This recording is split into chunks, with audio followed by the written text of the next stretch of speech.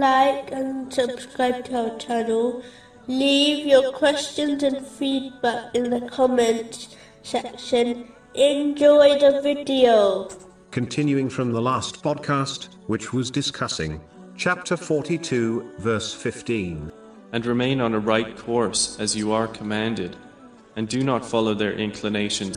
In a narration found in Sahih Muslim, number 159, the Holy Prophet Muhammad, peace and blessings be upon him, gave a short, but very far-reaching, piece of advice, which is to declare one's belief in Allah, the Exalted, and remain steadfast on it. This steadfastness means that one strives, in the sincere obedience of Allah, the Exalted, in all aspects of their life. It means to fulfill all the commands of Allah, the Exalted, those that relate to Allah, the Exalted, such as the obligatory fasts, and those which relate to people, such as treating others kindly. It includes to refrain from all prohibitions, namely, sins, those which are between Allah, the Exalted, and a person, and those between people, and to remain patient when facing difficulties, knowing Allah, the Exalted, chooses the best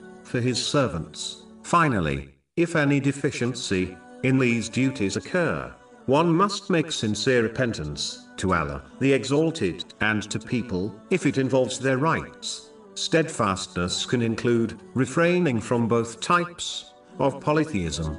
The major type is when one worships something other than Allah, the Exalted. The minor type is when one shows off their deeds, which has been indicated in a narration found in Sunan Ibn Majah, number 3989. Therefore, an aspect of steadfastness is to always act for the sake of Allah, the Exalted. It includes only obeying Allah, the Exalted, at all times, instead of obeying and pleasing oneself or others. If a Muslim disobeys Allah, the Exalted, by pleasing themselves or others, they should know neither their desires or people will be able to protect them from Allah, the Exalted, whereas the one who is obedient to Allah, the Exalted, will be protected from all things by him. It includes following the path set out by the Holy Quran and the traditions of the Holy Prophet Muhammad,